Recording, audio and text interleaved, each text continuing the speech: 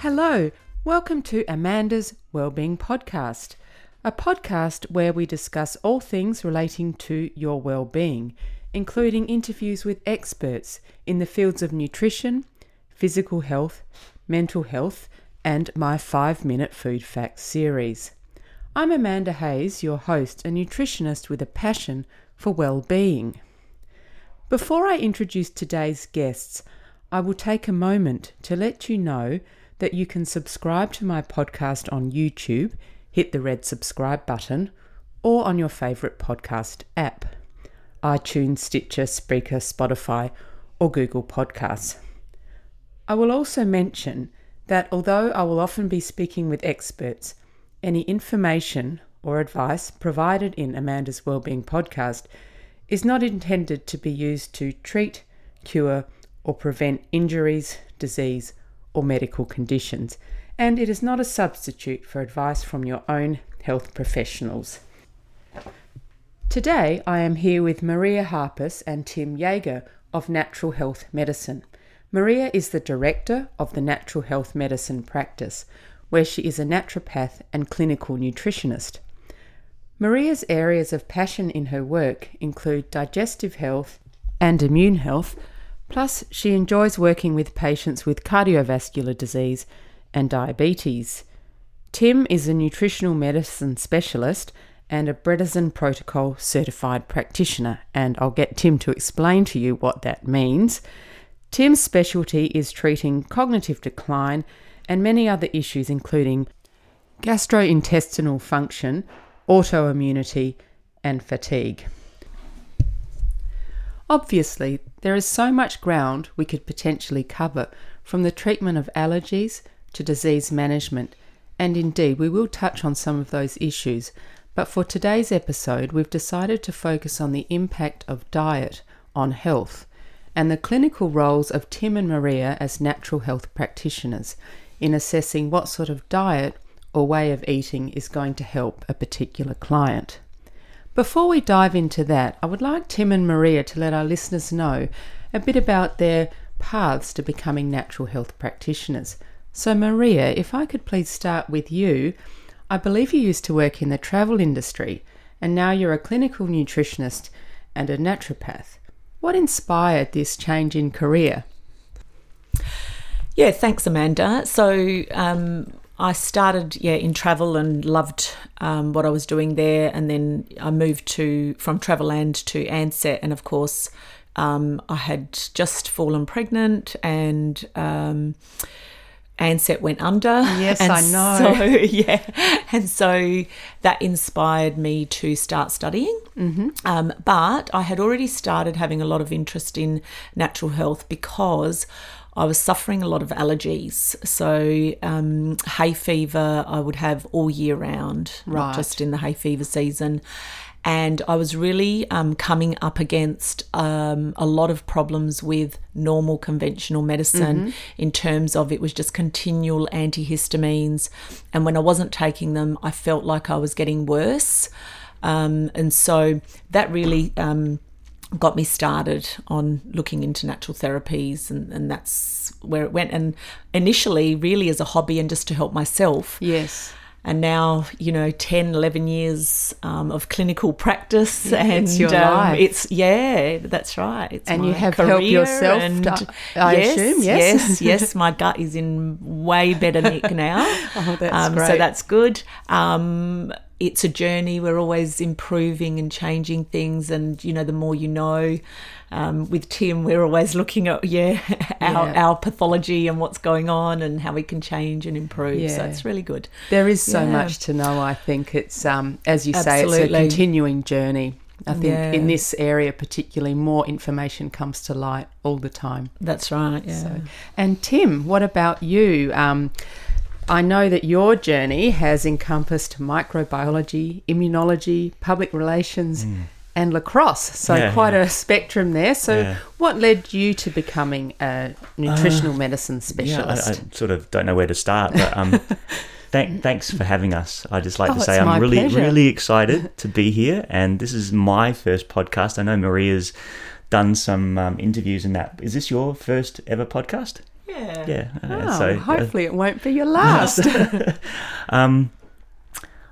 We heard, Maria talking about her journey, and something that I was thinking about even on the way down here was when I was worked in London and lived in London for 3.5 years at one stage, and there was a client of mine, a massage client. I did work there, remedial massage work, and she was the accountant for Sylvester Stallone for some of his movie productions, and she said to me something like, everything that you're doing now, all your experiences that you're having and you will have, they're going to mean something to you. They're going to be of real benefit further along in your life.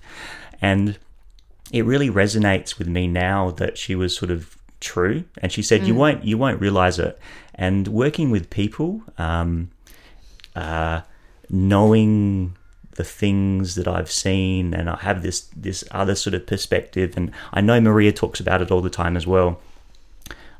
Knowing how to relate to people, and I think that's so much a big part of what we do, building this relationship. Yeah. Going back to how did I get to nutritional medicine, I was always interested in sports and science, and I went to university after school and studied. My majors were pharmacology, that was one subject, and the other one was immunology, microbiology, virology.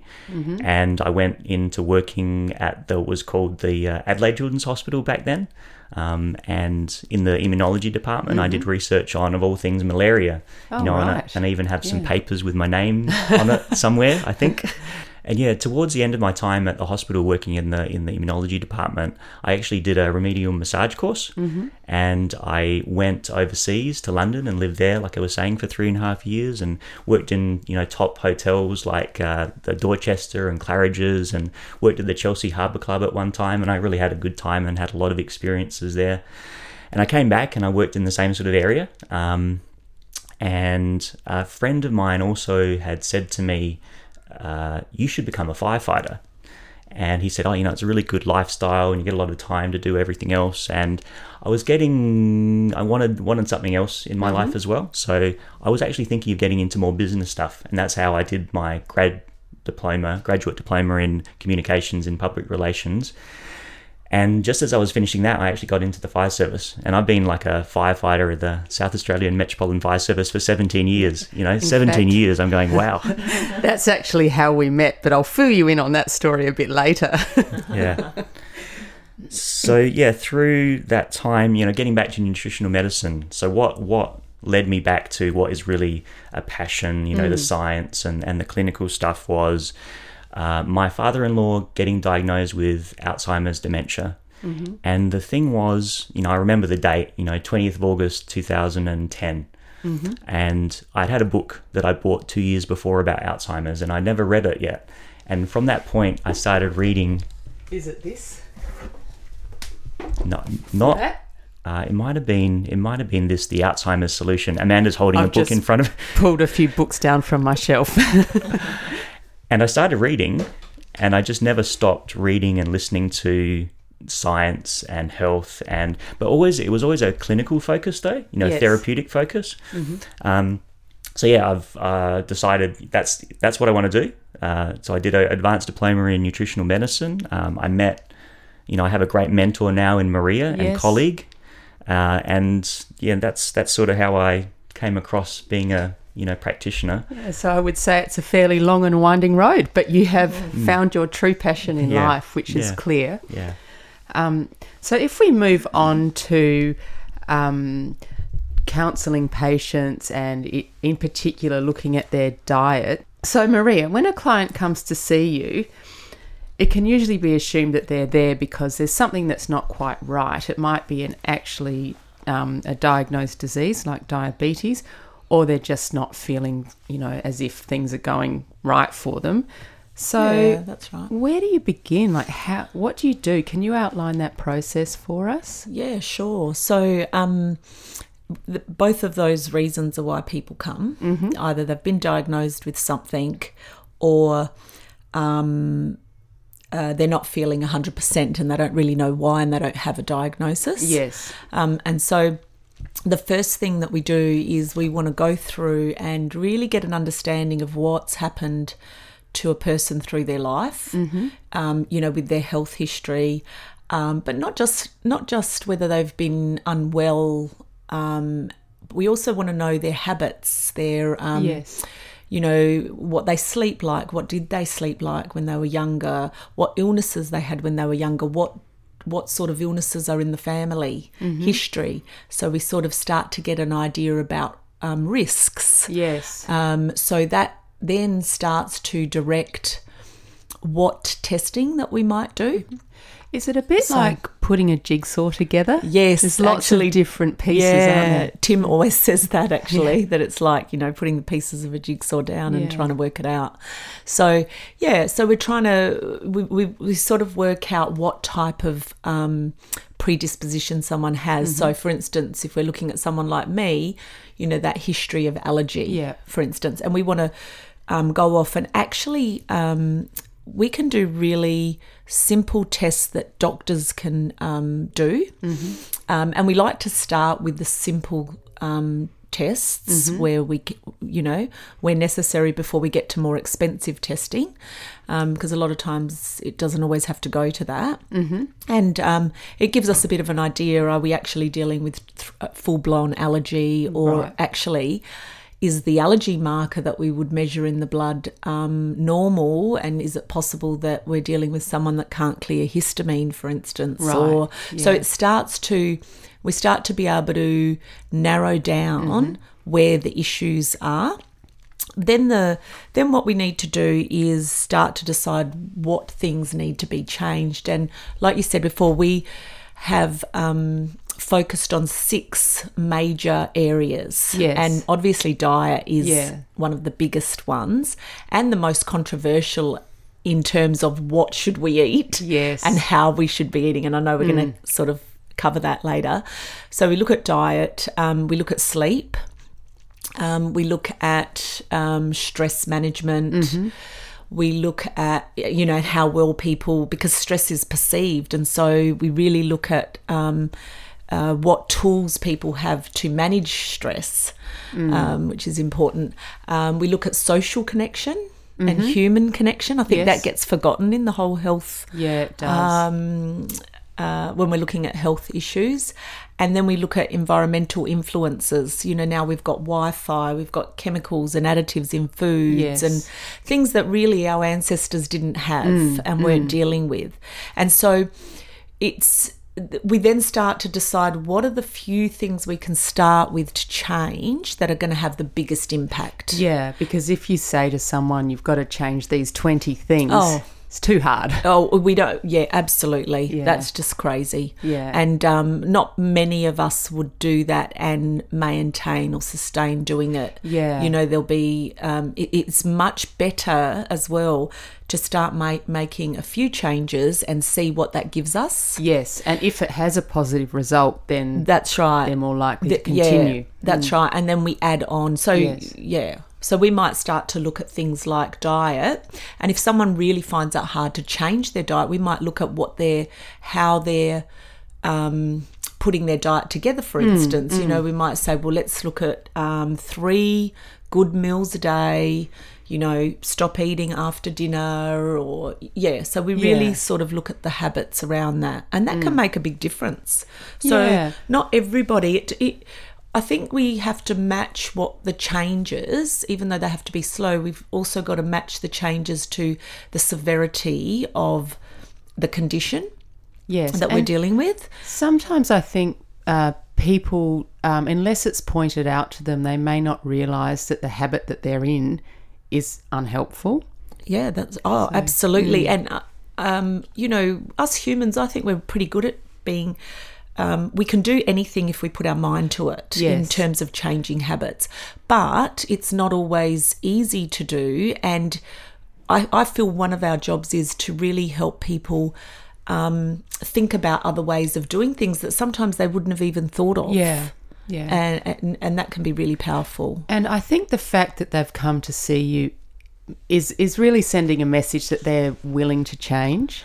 Oh, absolutely. I think, most people are willing to change. I think sometimes when people don't come, it's interesting when people comment on, I've delayed coming, because they're scared that they won't be able to do it. Yeah, that fear of and failure. that's so interesting. And I Yeah. think because they think that they're going to be told to do all these things, and then if they can't, and so I'm not a purist, firstly, and so I really like, what's the minimum that we have to do to get the maximum outcome, Yeah. and I think that's a good place to start and understand, and then we can build on that Absolutely. from there if we want to. But it's always good to know, actually, it's only eggs, for instance, that really bothers me, rather than taking everything always out of the diet because you don't know. So we try to get people to understand what are the things that are being a problem. And even though initially we do elimination diets and things like that, they're short-lived. They should never be long-term unnecessarily. Yeah, You know, there are instances, and it's very individualized how we put things together, Yeah. because it's also based on what someone can manage. Exactly. And so we're all different. We're all So- different. We've all had, different Yeah. rearing, and there's different things. Even between Tim and I, we talk about what I would tolerate doing is different to what Tim would tolerate doing.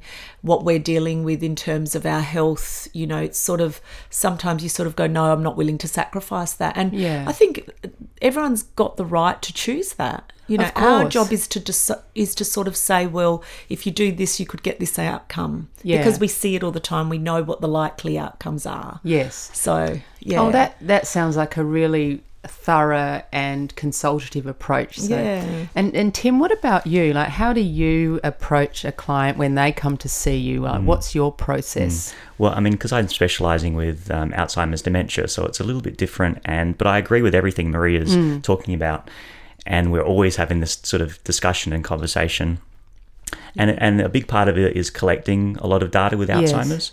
The labs, the history, the symptoms, and that jigsaw puzzle that you're talking about. So, just to interrupt a little bit, when you see a patient with Alzheimer's or mild cognitive impairment, I assume they come with a friend or a partner often, do they? Or Yeah, I don't think I've seen anybody that hasn't come with. Yes, because I their- think, could they manage? Actually, no, I'll take that back. So there's 2 people that I've seen, but they're coming just for prevention. Right. 2 younger people. Oh, okay. Yeah. Has it run in their families or? The younger one, yes, it seems to be the runs in the family, and the other one read Dale Bredesen's The End really? of Alzheimer's, and she was so excited that I want to do a cognoscopy. I want to look at all my risk factors and make sure that this is something that I'm not heading towards. And actually, sorry, I keep interrupting you, Tim, No. but I did mention in the introduction that you prescribe, if that's the right word, the Bredesen protocol. So perhaps you can just tell us what that is and then continue on.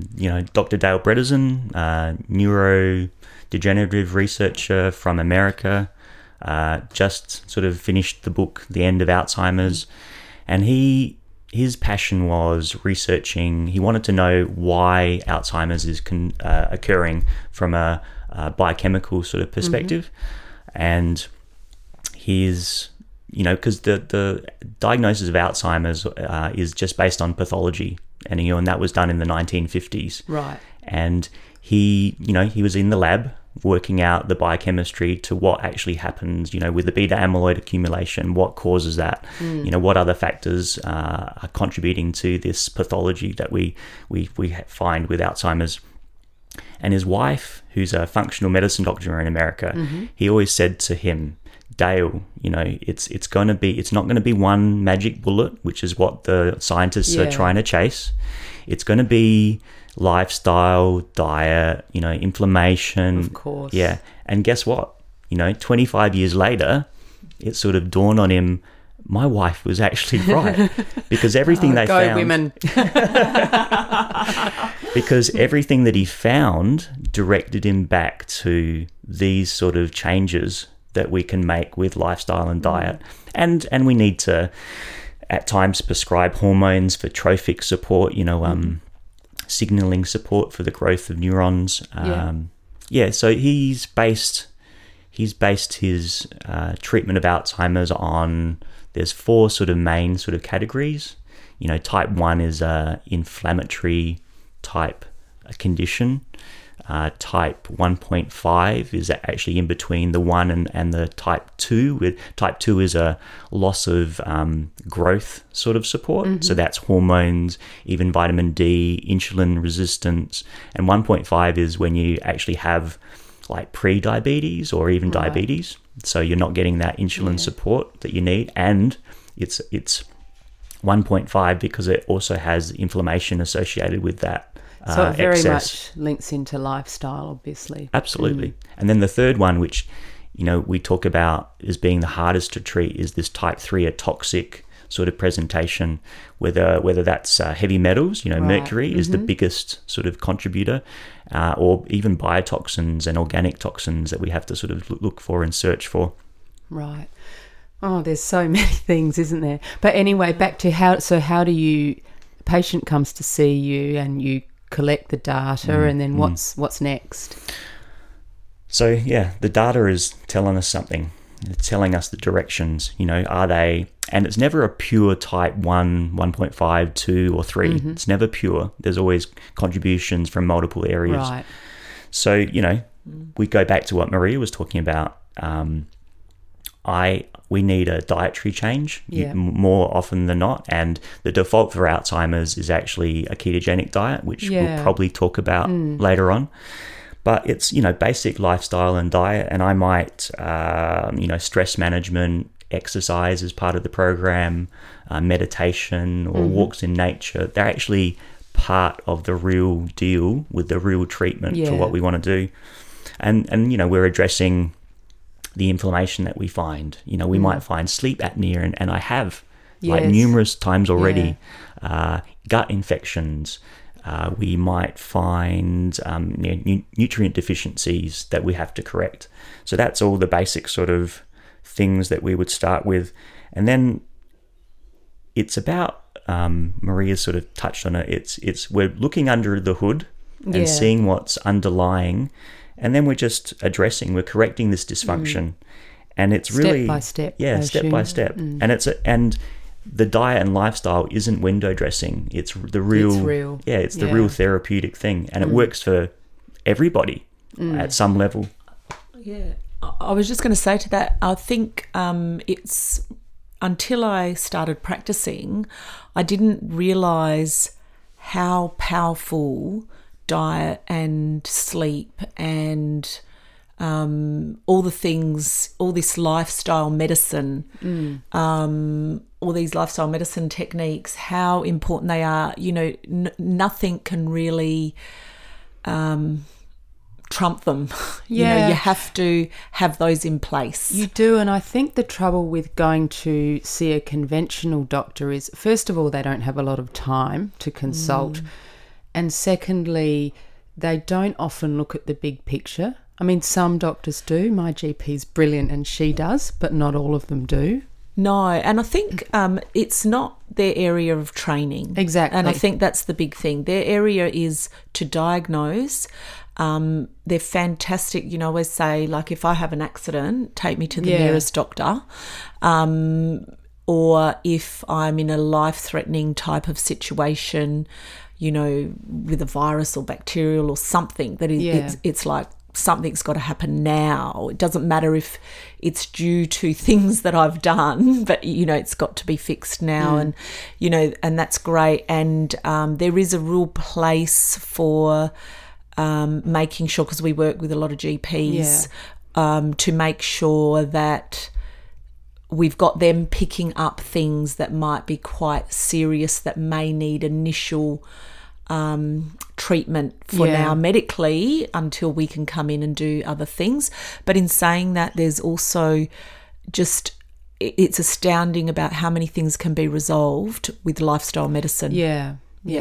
Well, that's one of the things I really like about your practice, is that dialogue you have with GPs, because sometimes in this world there can be a bit of a divide. Like some GPs are very anti-natural health, for example. So it's good to find GPs that will have that open dialogue. And I think because we're quite, the approach is quite sensible. And you can't argue with And a sensible scientific. and scientific. You can't argue with that. So, and we don't make any excuses for that. You know, when I'm talking to a doctor, it's like, well, this person's actually only sleeping 3 hours, and they've got anxiety and they've got depression, and they're actually eating high sugar foods, which we know affects mood, and we know sleep deprivation affects mood, and so.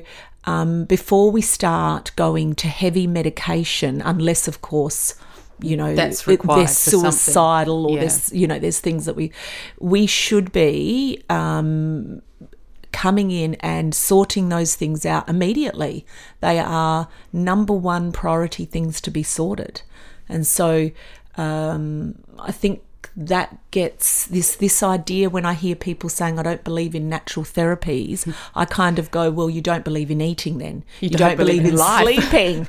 You don't believe that you need to have other humans around you. Yeah. You don't believe, I mean, it's a ridiculous comment. Yes. And it just shows the lack of understanding, really. Yeah, that's what it shows. It's not a competitive thing. No. You know, that's the thing. It just shows that perhaps that person making the comment doesn't, as you say, doesn't really understand what natural therapies are. Yeah, that's right. Yeah. That's right. And I get, you know, there's always this conversation as well around supplements. You know, we want to treat things with the lifestyle things first. Yes. And then we use supplements therapeutically where we need to, but Yes. then we always want to move people to more whole food supplements and then diet. Yeah, wherever we diet. can. Yeah. Yeah. Well, that might be a good point to start talking a bit about diet. So one of the things that I know is really tricky is changing dietary habits. Yes. You know, I mean, even with all the knowledge that we have, I still eat chocolate, I drink coffee, I drink alcohol, you know, because I enjoy those things. If you have clients who really need to make a change to their diet for their health, what kind of tools do you have? How can you support them through that? Yeah, sure. So I think the first thing is for us to sort of understand we're pleasure-seeking organisms, right? So, you know, we move. Default, we're hardwired. Yeah, we're hardwired that way. So we move to pleasure, we move away from pain. And so, and then we've got habits as well that we've learnt growing up and developed ourselves as well. And so I always like initially some education because that can be powerful. Yeah. So, for instance, you know, eating chocolate, for instance, if the dose comes to this level, this is what it does to your insulin levels, this is what it does to your blood sugar levels, and having a look at that. And so, you know, sometimes the first step is just let's lower the dose. Yeah. Right? Or let's look at other things that will be satisfying. So as that becomes less attractive. When I changed my diet, I was a sugar addict in my 20s. So I would literally be putting 3 tablespoons of sugar into my cereal. And even though we didn't know a lot about sugar back then, I knew that it wasn't right. Yeah. But I didn't want to say anything because I didn't want people telling me that I shouldn't do it. Right? Because I felt that it was unquenchable. I needed it. Yeah. Because the cravings. And it was a habit for you. And it was a habit. And so once I started understanding and reading, actually, the more fats you put in your diet, the more satisfied you get, the less cravings, and the more consistently that you're ensuring that you've got decent amounts of proteins and fats throughout the day, and real food. I sort of heard someone talking about how some of our foods now, healthy foods, have become dessert foods, really. Yeah. And so we have to watch that as well with all the, you know, high doses of almond milk and coconut milk we're having. And I'm not sure that we were really designed to have them in the quantities that we are. Yeah, I absolutely agree with that. And so it's starting to, we give ideas on how to start to change things like that. So, okay, let's start increasing the amount of fats you have, or let's start increasing the protein you'll have. Let's make the food more, let's have fun with the food, make the food more interesting. Because I think if food is too boring, you're going to keep going back to those other foods that are not so attractive. I really don't, all the food that I've left behind, I hardly ever look at now, because I've got this big array of beautiful different foods that I can put together really quickly as well. So it's giving tips like that to help them. And we've got lots of them that we give, lots of little things like that we start to help people with, and finding the thing that person will be most drawn to. Yes. So antipasto, I get people to have lots of different antipasto sort of things, like artichokes and asparagus on hand, olives and dips. Because then, and people really light up when they hear that, and eating that instead of sugars. They're quite happy to move to those things, but you've got to have them in the home. Of course, that's part of it, isn't it? Yeah. And Tim, do you have any comments on that, supporting clients? Probably tools, quick start guides and meal plans and recipes and shopping lists. And I think, though, it's about building this therapeutic relationship with the person, really connecting. It's got to be, hasn't it? Keeping it real, keeping it practical, being human, all these things that Maria's already sort of talked about. And like other sort of tools is, Maria talks about it all the time, is we need to give options and solutions. That's our job. And Maria's really like the queen of this. Like I call it one of her superpowers. Like literally, like a client never walks away without an option and a solution, and that's our job. There's a clinician that I heard once say, we're not paid for what we say, we're paid for what we know. Our job is to distill the essence of what is needed, and then coach someone through, a health coach them through this problem with, these tools that we've sort of talked about. Maria's talked about we need the broadest, most flexible diet possible for someone. But with Alzheimer's, we don't have that flexibility anymore. That's very interesting. Right, That's taken away from us, that freedom of being, we don't have that negotiation anymore. So, the default that I've talked about is a low-carb, ketogenic approach. And that's not easy because it's so restrictive. And also it's quite different from the way a lot of people have eaten in the past. Absolutely. Yeah. And simplifying this journey for the people, that's really important. So Tim, if we touch on the ketogenic diet in relation to Alzheimer's, how do you get someone started with that, and how hard is it to change? I mean, I guess that depends on the person, but it's a pretty big motivating factor. Maria was just whispering little steps, small steps, incremental steps. And for when someone comes in, it will be, okay, what the foundation, what can we, take away that we need to take away?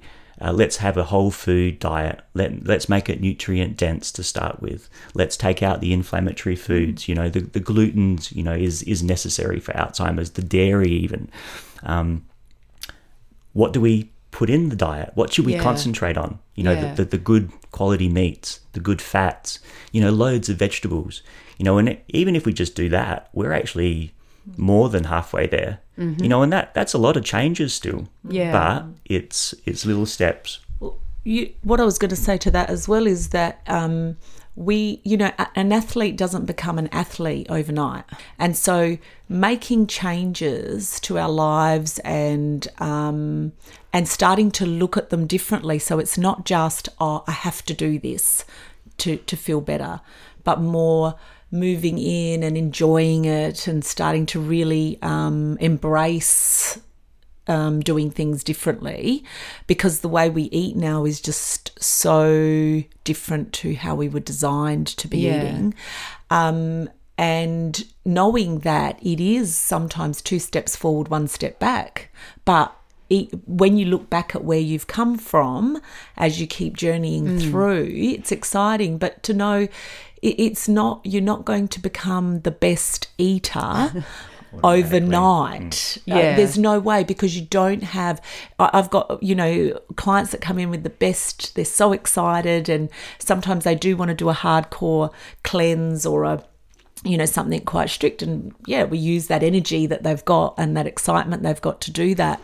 But when they come out of that, it's that thing of they don't have anything to fall back on yet, because they haven't learnt yet. They haven't changed their habits. Yeah, to change the habits. So it's sort of they're left, until we help teach them and train them to do and have things there at their disposal. Yeah. And even going back to, giving these options and solutions, I know Maria also, and I have to even more so, you have to keep your eye on the goal. Yeah. And the biochemistry still, and watch what's happening, and yes, a step back, but we have to keep moving in this forward direction all the time. Yeah. Another tool that I've done, an exception, was I actually had a home appointment where we cooked lunch together. So we talked about what was happening, we talked about things that we needed to do, but we actually cooked food that was going to be good to eat. Brilliant way to do a consultation. So it's powerful, very powerful, and it goes into that social interaction and how often do we gather around food and prepare food together. So we talked about this in a clinic setting, how we could maybe even have cooking demonstrations and have people gather and at the same time educate them about the food. Yeah. See it, taste it, do it, cook it. Yeah, it's really good. It's good for you. So while we're talking about diet, and Maria's already touched on this, so different people respond to different diets and may need to eliminate certain foods or add some in. So how do you gauge what's the best or most appropriate diet for a particular client? Yeah, okay. So there's the three main things that really direct what diet, because diet is so controversial. It is. From keto to vegan to carnivore now to paleo. Yeah. I mean, it's out there. I think the first main thing is whole food eating. Yeah, you can't argue with that, whichever camp you're in. And so, and that can be, I'm not sure that people always understand what that really is, but foods basically in the way that nature has got them. And I guess ultimately that's raw food, isn't it? But so then it becomes how processed a food is, what oils it's cooked in. There's big problems with the types of oils being used now. And so, having foods as whole as possible, because you can have a very junk food vegan diet, easily. You can have a junk food paleo diet or a carnivore diet if it's not. So I think the type of diet is one thing, but actually making sure that it's whole foods and so that's kind of the baseline. That's the baseline. No additives and not So there are and not a high sugar diet. So it's easily with all of them. I mean, paleo's still got dried fruit and fruit in it. Someone could just live on that all day. Yeah, exactly. So, and say they're paleo. Say they're paleo. So, and a vegan diet can be just white refined products. And chips. Exactly. So, cooked in, I found out some really fancy oils now, like cottonseed oil, and this is not healthy eating, right? So that's the first thing that we fix up, right? And that's really important. And sometimes doing that first with what someone's already used to doing, can be enough for some people, but not in Tim's area. Like Tim said, that's a different ball game. So we then decide by their symptoms. So if someone is more allergy prone or autoimmune or cardiovascular, so there's a lot of cardio inflammatory markers and things like that, that's going to decide on the diet, what type of diet. We then look at the pathology, so we're looking under the bonnet. So if they're iron deficient, if they're B12 deficient, if they're, if autoimmune markers are elevated, that's going to direct it. And also then back to what we've all been talking about, what can they manage? Yes. Right. And so even with what, for Alzheimer's, and we still have to give them things at the rate they can manage. We just try to make it a bit quicker, don't we, Tim? Well, there's a you know, necessity because there's too. a necessity to do that. And so that's, and basically with everyone, that's what we're looking at is what can you manage? This is the sort of diet we're going to go to. Yeah. We'll want to move to, And I guess personal preferences as well. Oh, absolutely. And knowledge in terms of cooking skills and all those things come into it. You know, there were stages with my health where it was, you know, you're not having a good time. Yeah. With what you feel you have to do. And so you want to have fun with it. You want to sort of go, well, okay, so if this is really, you know, we try and prioritise. This for you is really not good. We have to take it off the agenda of what you do. So, we want to sort of try and make it fit. And I guess if you say this is not good for you, the other thing you can do is replace it with something that is good. So we always do that. Yeah, I thought you would. I mean, I know an example not that long ago, you know, or Maria sort of mentioned again, someone with a lot of anxiety and just taking out caffeine and coffee was all that was needed. Like literally. But literally. Yeah. And interesting with that is we don't realise how much caffeine is in all our foods because it's not just coffee. Or black tea, it's green tea, it's chai tea, it's also in cacao, the beautiful, healthy. Yeah. So sometimes I've got mothers that come in that are giving their kids these beautiful cacao smoothies or things after dinner, and then they're wondering why the child can't sleep. And so these are the things that that's why we need to look at it all and go, okay, this is a possibility of what could be happening. Yes, and it comes back to knowledge, doesn't it? Yeah. I mean, you wouldn't give that to your child if you knew that it had caffeine in it. Of course not, Yeah, sorry, Tim. What was I going to say? There's a term that I really like, JERF, just eat real food. Yeah. You know, if you can pick Michael Pollan, isn't it? if you can pick it, cut it up, kill it, dress it, cook it, that's sort of a really easy way of thinking about what real food is. And I know we've talked about, you know, should everybody be on a ketogenic diet? And I think the answer to that is, you know, probably not. But I'll also say that I reckon that the majority of people, and majority I mean greater than 50% of people, could benefit from a lower carbohydrate diet, you know, not ketogenic. And why do I say that? You know, I say that because of the rates of obesity and diabetes and cardiovascular disease. We see that increasing all around us. Yes, and I think a lower carb diet would actually be beneficial for all of those sort of conditions. Yeah. I think carbs have been much maligned actually as well. And I think it's important to understand the different types of carbohydrate because obviously there's carbohydrate in vegetables, but they're good for you. But having a packaged cake, which is full of carbs, is not. So, And it's about your risks and, where your health is at the time and what you've got to really look at and consider, for sure. I mean, with Alzheimer's as well, you know, it's, you know, we have that default ketogenic diet that we have to sort of a low carb diet that we have to move towards, and doing that just like we were talking about through that initial introduction of a whole food, you know, nutrient dense anti-inflammatory diet is really important. And I think about, you know, choosing a diet, you know, there's a little bit of genetics in play, but it's more the majority, you know, 80-90% is about the environment that we find that person that you've gone through life with. You know, that sleep. You know, are you eating a lot of junk food? Do you have a toxic sort of burden? Are you under huge stress?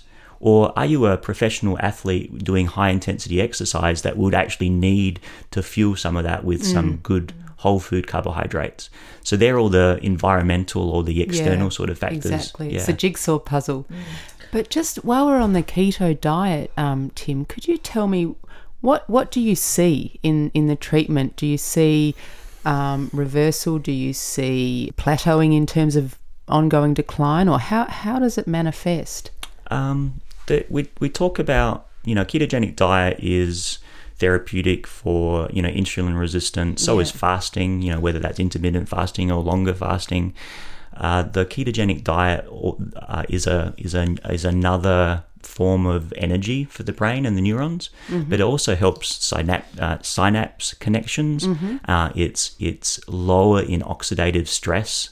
It lowers inflammation. So it has all these other genetic changes and effects, not just in the amount of carbohydrates in the body and the lowering of insulin. So that's what Bredesen is finding. It's very beneficial for the disease, and getting, certain levels of ketones in the body is sort of what we're aiming for. How does that help the patients? Have you seen sort of a reversal, or I think can it be? I don't know if it can be. It's a complete package though. Right. And depending on how far along in the disease, you'll see changes. Actually, I spoke to a client just this morning, and he isn't even in a ketogenic diet, but we found severe sleep apnea. We found a stomach infection. We found insulin resistance. So he's just gone on a paleo sort of template, just whole foods. And he actually said he does a lot of stock exchange stuff still, right. And there's all these passwords that he has to remember, and he wasn't able to remember them. He had them all written down. He actually said to me this morning, he said, I've actually memorized all these passwords again. And I'm like, that's exciting. That's really exciting. Yeah. And I was also going to say, Amanda, we can give different advice to two different people. So, for one person, fasting is appropriate. And then for another person, it's absolutely no way are you to fast. Yeah. And so because there's so much information out there, and people do come to us with a lot of information, and one of our jobs is to decide whether that is a good fit for them. Even if and it can also change in your life cycle as well. So sometimes we're doing something and then it's no, that's not appropriate now. I've got to change direction. And I think that's one of the skills that is impossible to get from the internet, because you can't put it into context for you. That's right. Yeah. And as you say, life cycle, so if someone's trying to get pregnant, that's very different from someone trying to lose weight, or with Alzheimer's disease, or that's right, or someone with really chronic fatigue. It's what we're going to get them to do is going to be different. Yeah, I mean, even Maria said to me the other day, with this ketogenic diet, and if we don't find someone moving into ketosis easily within a shorter space of time, and it's even more important with Alzheimer's, if we deprive the body of a glucose source for neurons, and then we deprive it, we're not making ketone bodies, which is the other energy source, then we're actually starving the brain from two different directions. Yeah. So we have to really think about what we're about to do. Good point. Can we adjust and make sure that they're into ketosis, or do we then go, okay, let's take a step back for a little while and just introduce some whole food carbohydrates again?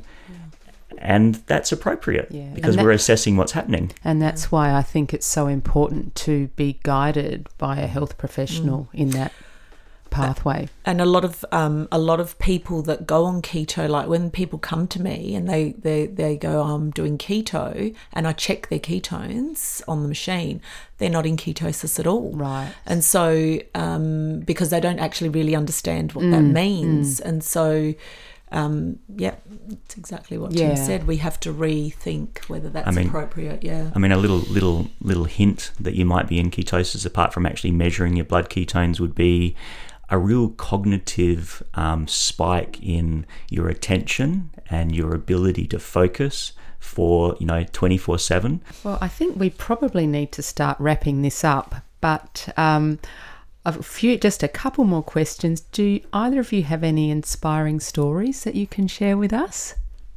Oh, sure. I've got lots. I'm sure you do. In what we've done to help people. Yes. Oh, sure. So I've had a few clients whose gallbladders were going to be removed, and we've saved that. Wow. One was actually a celiac, undiagnosed. Oh, you're joking. And so did not need a gallbladder removal. I think 90% of the time, I just get so excited when people feel better, their energy's better. It transfers to their whole life. I'm sure. And how they are with their families, how they can manage things. So, that is just common for us all the time. That's great to see. Yeah. And so that is exciting. That's the generally big things that we always hear and see, and understanding food and developing a different relationship with food. And because sometimes when women are always dieting, they have such a horrible relationship with food. They don't even know how to have fun. It's like a war. And eat. It's guilt every time they put something in their mouth, and that's just no way to live. No, it's certainly not. No, and so it's beautiful when we start to change that. I suppose for me, it's sort of early days with treating Alzheimer's. I mean, I just told you about the guy that I'm seeing with the remembering his passwords now. But things like the severe sleep apnea, that's common. I picked that up so many times now. Very There's like interesting. 70-80% of people with sleep apnea are undiagnosed. I had another lady that we had a dental sort of checkup, and she had periodontal disease, so a lot of inflammation. But if that was left a little bit longer, she would have lost all her teeth. Oh dear. So I forget about the cognition, these quality of life sort of things that we're picking up. Another person had blood in the stool, was a gut infection. It was actually H. pylori. So we treat that, and all of a sudden, it was probably an ulcer, and that will change. So all these little tiny wins, they're really exciting, and I guess that's what keeps you doing it, isn't it? Absolutely. And I think as well, like especially when we start to see teenagers and girls being put on the pill, and no one's actually telling them about the effect on their copper levels and their cortisol levels, and so they get anxiety, and then they don't know why. And so really, helping how they're going to manage that. Yes. Because there are, if they want to stay on the pill, there's herbs we can give to help the cortisol levels. So just when people are not feeling good and they're going in the wrong direction, things are moving all in the wrong direction. And I think mental health, mood is a big one. That we improve a lot. I think we're going to have to do another podcast because there's so much more to say. But I'll just ask my final question now. If you could recommend 2 things that people could do to improve their well-being, what would they be? The top 2. The top 2. It's hard. Okay, so I think my top 2 would be, the first would be whole food eating and sleeping. Mm-hmm. So having those 2 things. And actually my second is questioning our thinking all the time, because it drives our behaviour. Yeah, brilliant. And Tim? I'm going to cheat because I'm going to say it's a given that you move a little bit more and you're eating a whole food diet, because this is what we're always told, and it's it's true. It's good. Those boxes are ticked. They're so ticked. What next? So I'm going to actually say come in and get a really thorough health checkup. Get some lab markers done, get a history taken, have a look at your symptoms, have a look at under that bonnet that we're sort of talking about. Look after yourself. And really get someone to interpret all of this information really carefully. And, with the Bredesen stuff, it's a cognoscopy, it's much more extensive, but we're still looking under and seeing what your risk factors are. And the other one I'm going to say is valuing your family and your relationships and taking the time to spend with them, are really enjoying that, being in the present moment. Like I've got a little boy, and I like, with all the clinical stuff and other work that I do, you sometimes forget to be in the moment with him, and that's really special, and that comes back to that social connection. I think that's such a huge driver in well-being as well. Yeah, I agree. And they grow up so quickly. Thank you both so much for coming on the podcast, and I think we're going to have to schedule another one. Thanks so much, Amanda, for having us. That was Maria Harpus and Tim Jaeger of Natural Health Medicine. The podcast was longer than usual because we had so much to say. You can connect with them via their website, and I will put a link to that in the show notes. You will also find the 2 books about Alzheimer's that we mention on the books page of my website. And just very quickly, the story about how I met Tim. When I was away overseas recently and my 18-year-old son was at home, a faulty appliance in the kitchen led him to calling the fire brigade at 3 a.m. in the morning. Tim not only saved our kitchen, but he calmed the nerves of my son and he's also become a friend and obviously a guest on this podcast. You can subscribe to Amanda's Wellbeing Podcast on YouTube. Hit the subscribe button, and while you're there, click on the bell to be alerted when new episodes are available. You can also subscribe on your favourite podcast app like iTunes, Stitcher, Spreaker, Spotify or Google Podcast. And you can follow the podcast on Twitter, Instagram and Facebook. Direct links to all social media can be found on the subscribe page of my website at www.amandaswellbeingpodcast.com. If you would like to contact me, you can send me a message via the contacts page on my website. Please feel free to suggest topics that you'd like to learn more about, and I'll do my best to deliver that to you. Finally, please take a minute to leave a rating on iTunes. It improves visibility and will inspire me to keep sourcing excellent guests for you. Thank you for tuning in. Eat well, move well, think well.